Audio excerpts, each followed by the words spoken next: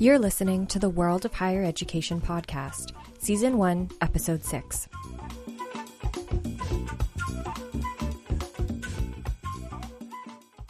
Hello, I'm Alex Usher, and this is the World of Higher Education podcast. Today, our guest is Dr. Elizabeth Buckner from the Ontario Institute of Studies in Education at the University of Toronto. And she joins us to talk about her recent book, Degrees of Dignity, Arab Higher Education in the Global Era, published by the U of T Press in 2022. It's an excellent book on a topic that doesn't get a lot of space in English language presses. So I was very happy to see this book appear last year, and even happier to get the chance to speak to Elizabeth for this show. While there are some commonalities across the Middle East and North Africa, the Arab world is a huge, sprawling, diverse space, and Elizabeth is a wide guide to its variations. I very much like the way she breaks this space down into three broad zones, that of the Francophone Maghreb, the 6 countries that make up the ultra-rich Gulf Cooperation Council, and then a broad in-between space of Egypt and the Levant, or more broadly, areas that, at least in some points in the 19th century, were part of the Ottoman Empire. I think as a way of systematizing these countries, this method works pretty well. Much of Elizabeth's case in this book centers around the notion that Arab higher education, from whichever of the 3 zones we're talking about, has a hard time mimicking the properties of Western higher education, particularly when it comes to issues such as preparation for the labor market and research production. Put simply, it's hard for universities to imitate Western models when the societies they come from have different traditions around meritocracy, academic freedom, and institutional management, specifically the traditions of rector feudalism, that is, the centralization of academic power within institutions leading to a choke on institutional creativity. I especially appreciated Elizabeth's take on how international financial institutions could work more productively with countries in this area, and on her optimism for the future, how Arab education might build out from some interesting domestic models, particularly in Morocco and Qatar. I hope you enjoy this discussion. Here's Elizabeth.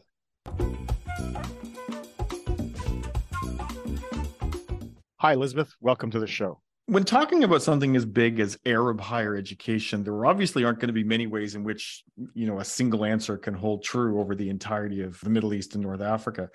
But, for our intro purposes here, what is Arab higher education like? Your book breaks the Arab world down into 3 big types: Egypt and the Levant, Francophone North Africa, the Gulf states. What's unique about each of these types of higher education systems, and how do they differ from one another?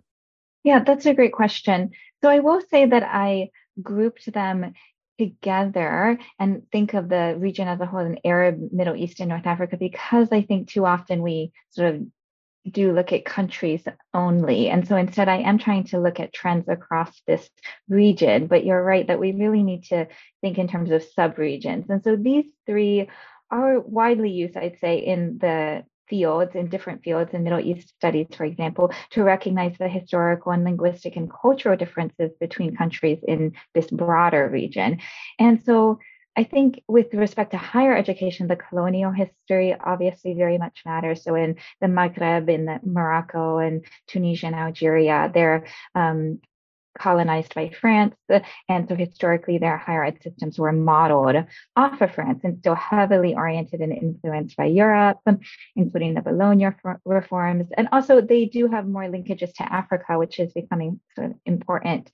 And then I put Egypt with the Levant, which is not always done, but including Jordan. And these are in many ways the core of the Middle East region geographically, and they have been, colonized by Britain or influenced also very much by the US and sort of the post-war era.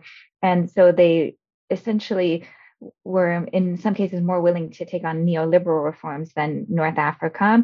And then there's the GCC, the Gulf countries, Qatar, UAE. This also applies to, Bahrain, Saudi, Oman to a less extent. These are high-income countries. They experience rapid development, resource dependent on oil or natural gas, and it's a very different model of development, right? They're demographically very different. They have a lot more non-nationals, and so they tended to create the systems for the public systems for the citizens and the private systems for the non-nationals, while also pursuing these really resource-intensive, high-profile projects like branch campuses. So that's a way in which they're all quite different, but in what ways are they the same? Yeah, I group this region together because I think that they have been treated as a region. And that's very much the legacy of the Cold War in many ways. If you think about how the US divided the world, they grouped Arabic. And so they do also have like predominantly Muslim populations across, and Arabic is the official language across all of them. So even if they have a different, secondary language of English or French, those are the two commonalities. And then I put them together because I see them as treated the same by development agencies. And this is my book really focuses on higher education as a sort of object of development. Right. So one area where there does seem to be some consistency across all three of these subregions is the use of high stakes exams to control access to higher education. When I was reading that chapter in the book, I was thinking, well, this actually sounds a lot like China or India in the use of exams, to control access and for stratification. But the Arab world doesn't seem to throw up the same kind of test prep culture that India and China do. Like there's nothing, like to my knowledge, there's nothing like an Arab equivalent to, Korean cram schools or the kind of test prep industry that we see in India in the Netflix series Coda Factory. What are the consequences of these exams, and why might the Arab response to them be different from other countries further east in Asia? Yeah, that's a great question. So I will say that I agree with you. High stakes exams and the consequences of them are not an Arab phenomenon. They are a global phenomenon. We see this, worldwide. And also in the Arab world generally, the countries that do use high stakes tests, they are highly consequential. They determine what students can study, what sort of exactly what university and what program in many cases as well. And so many students are accepted to a program that they really have no interest in. And this leads to disengagement generally. That is something I talk about in the book. And so I think though that there is a test prep culture. I mean, or at least that families do engage in a lot of private tutoring, often in the home, often with teachers, to give themselves an advantage, like we do globally. We see that everywhere. But I have thought about this, is it the same as cram schools? So one of the thoughts that I've had is why it might differ from China and India, for example, is that there isn't really the equivalent of the IITs or the double first rate class, 985 in China. These are also, we're talking about much smaller countries, right? In many cases, Qatar has 200,000 people or something. So the funnel is not nearly as hierarchical for the massive numbers of students getting into these high prestige institutions. But families do engage in lots of different ways of trying to give themselves advantage. So one thing that a lot of observers right across North Africa and the Middle East point to about higher education in the region is the disconnect between higher education and the labor market. Is there something about Arab higher education structures that make them particularly rigid and resistant to outside stakeholder demands with respect to curricula? Or is it rather something to do with the nature of Arab economies? There's just, that so much of the economy is dominated through connections that the kind of the meritocratic run from higher education to the labor market doesn't work the same way. That's a great question. I think that globally we're concerned about that disconnect, right? We hear that critique made in a lot of places. Is it more severe in the Arab world? Is a great question. I argue in my book that it is not, because universities are particularly rigid or resistant. I mean, we have many, many examples of university systems and trying to be more responsive to the labor market, right? We see, the Maghreb countries implemented professional stream masters really quickly to adopt Bologna, and countries are trying to adopt these, what we consider global best practices, moving away from rote memorization tests.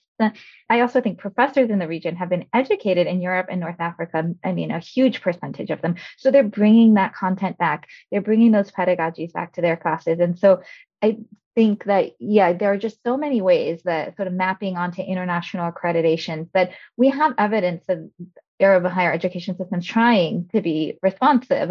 And so then I argue, we need to look to the labor markets, right? The public sectors in the region have, historically been very inflated. The labor markets remain extremely segmented by gender and class and nationality in the GCC. And so so much of the employment still in the informal sector. There's a lot of corruption, there's political instability, there's economic crisis like inflation in Lebanon, there's a lot of brain drain to Europe and North Africa. There are so many reasons why the labor markets are not particularly strong in the region. And I think that the university systems are capable and able to respond, even if a little bit, maybe slowly at the system-wide level, but there are a lot of dynamic pockets that are well linked. And so I essentially say, look at the labor market if we want to understand this disconnect.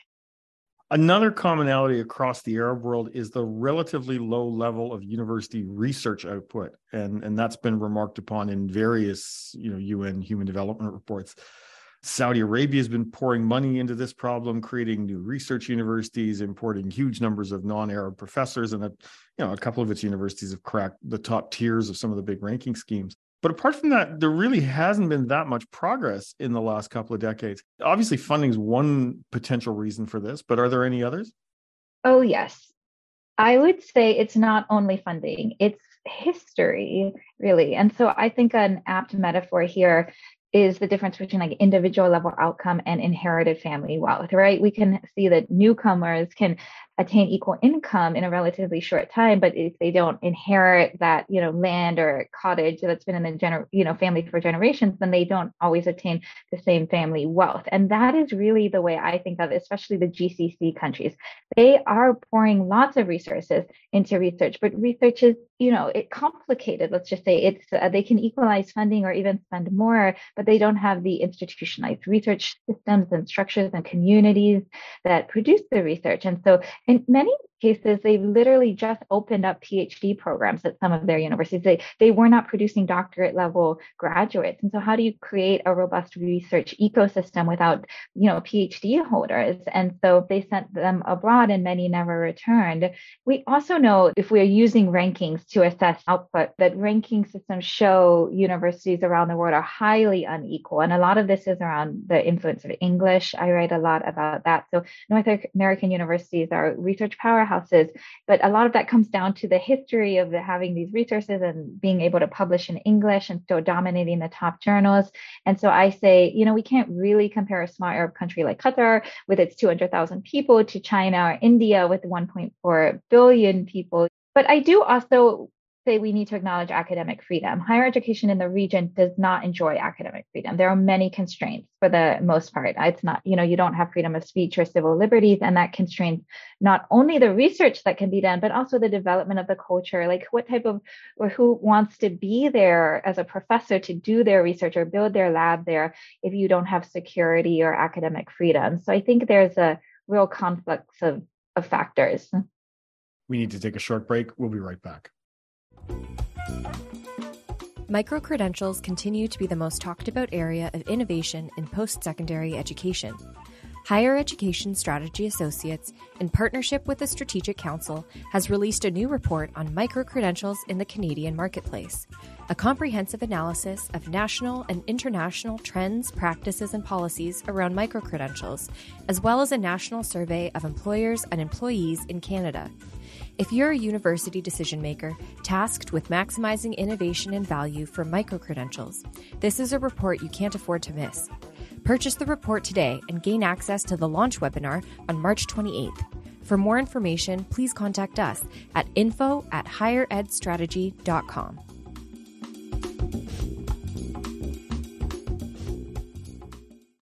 And we're back.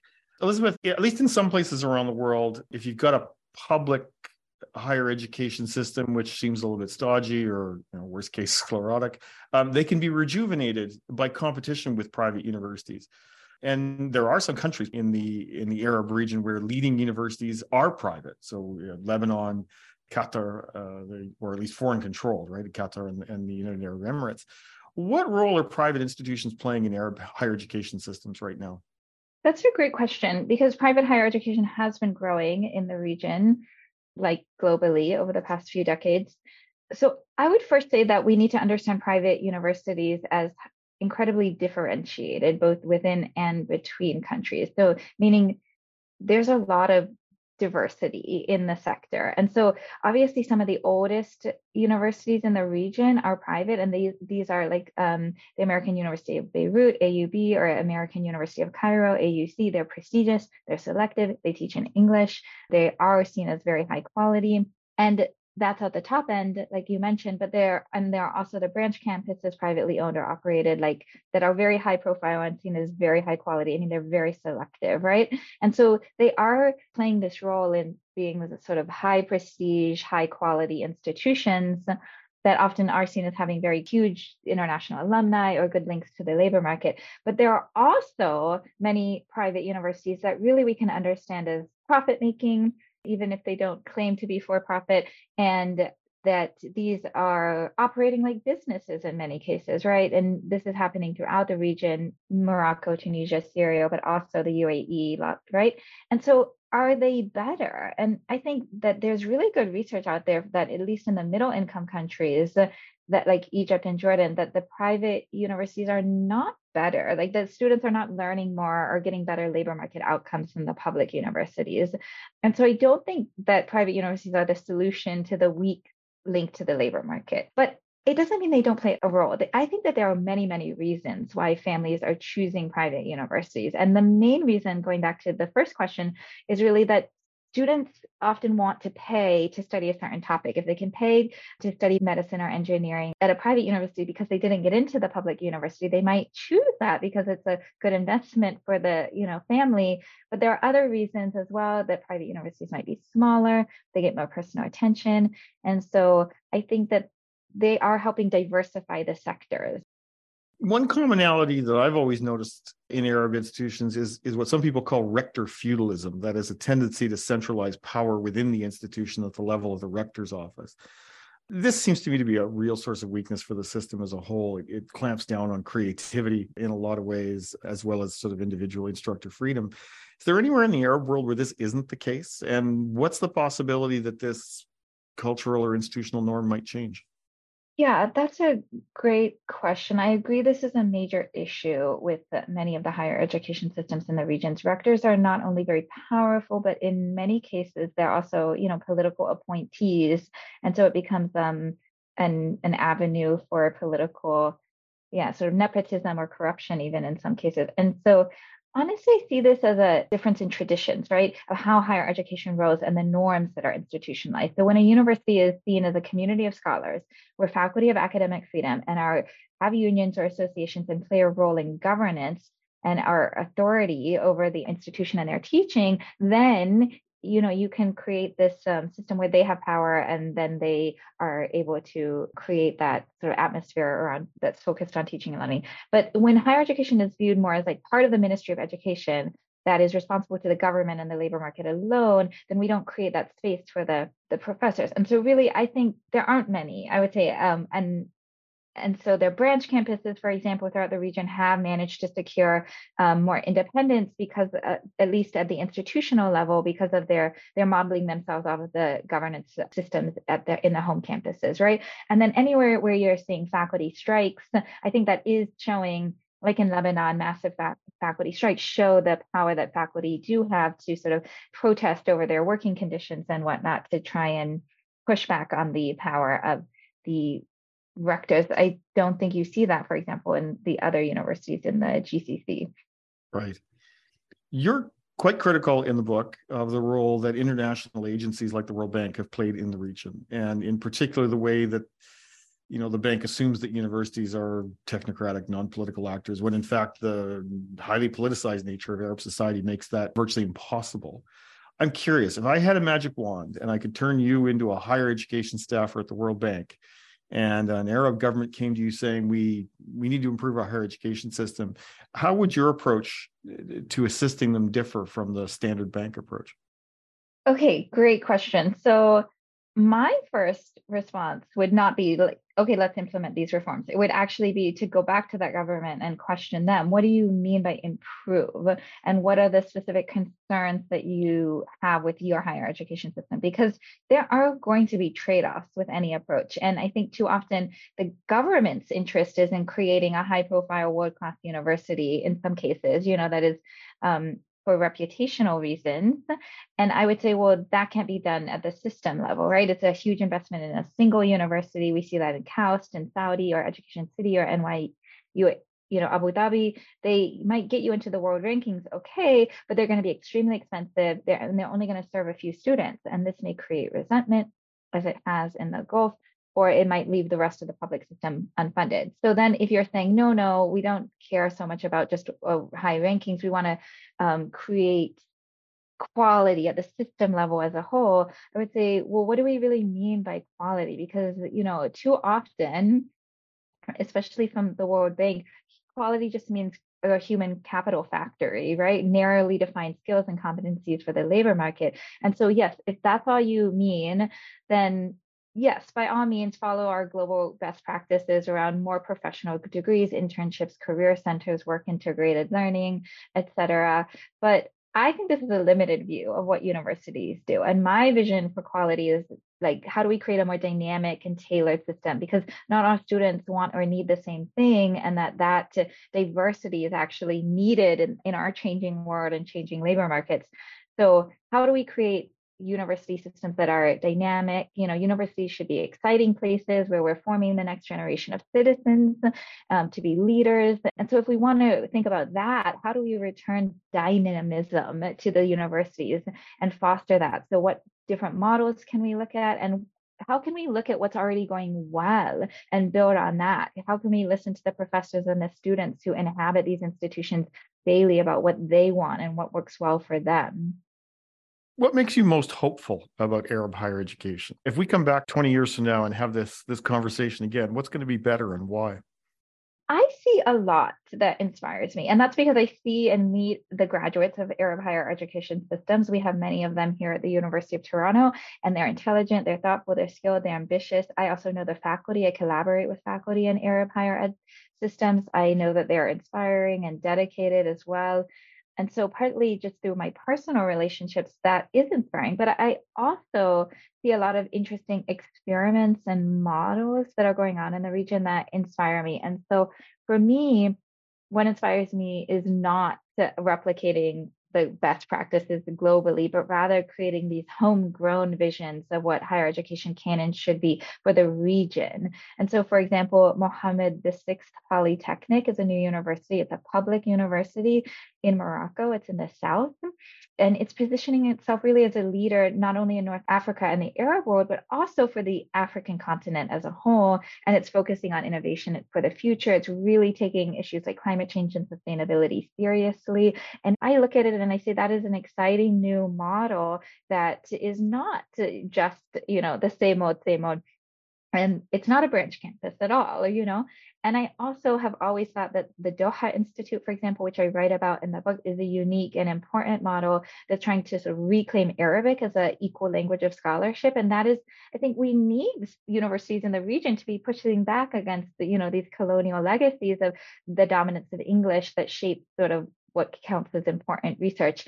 And so, my thinking is it takes resources, it takes stability, it takes freedom, and it takes time to build a great higher ed system.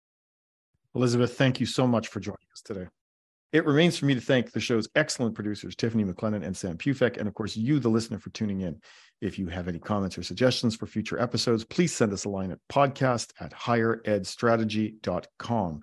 Join us next week when my guest will be National Tsinghua University's Yilin Qiang, author of Study Gods, How the New Chinese Elite Prepares for Global Competition.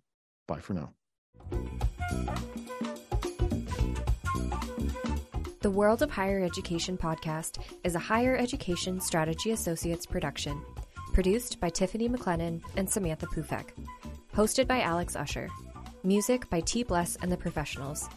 Thanks for listening, and be sure to subscribe on Apple Podcasts or your favorite podcast app.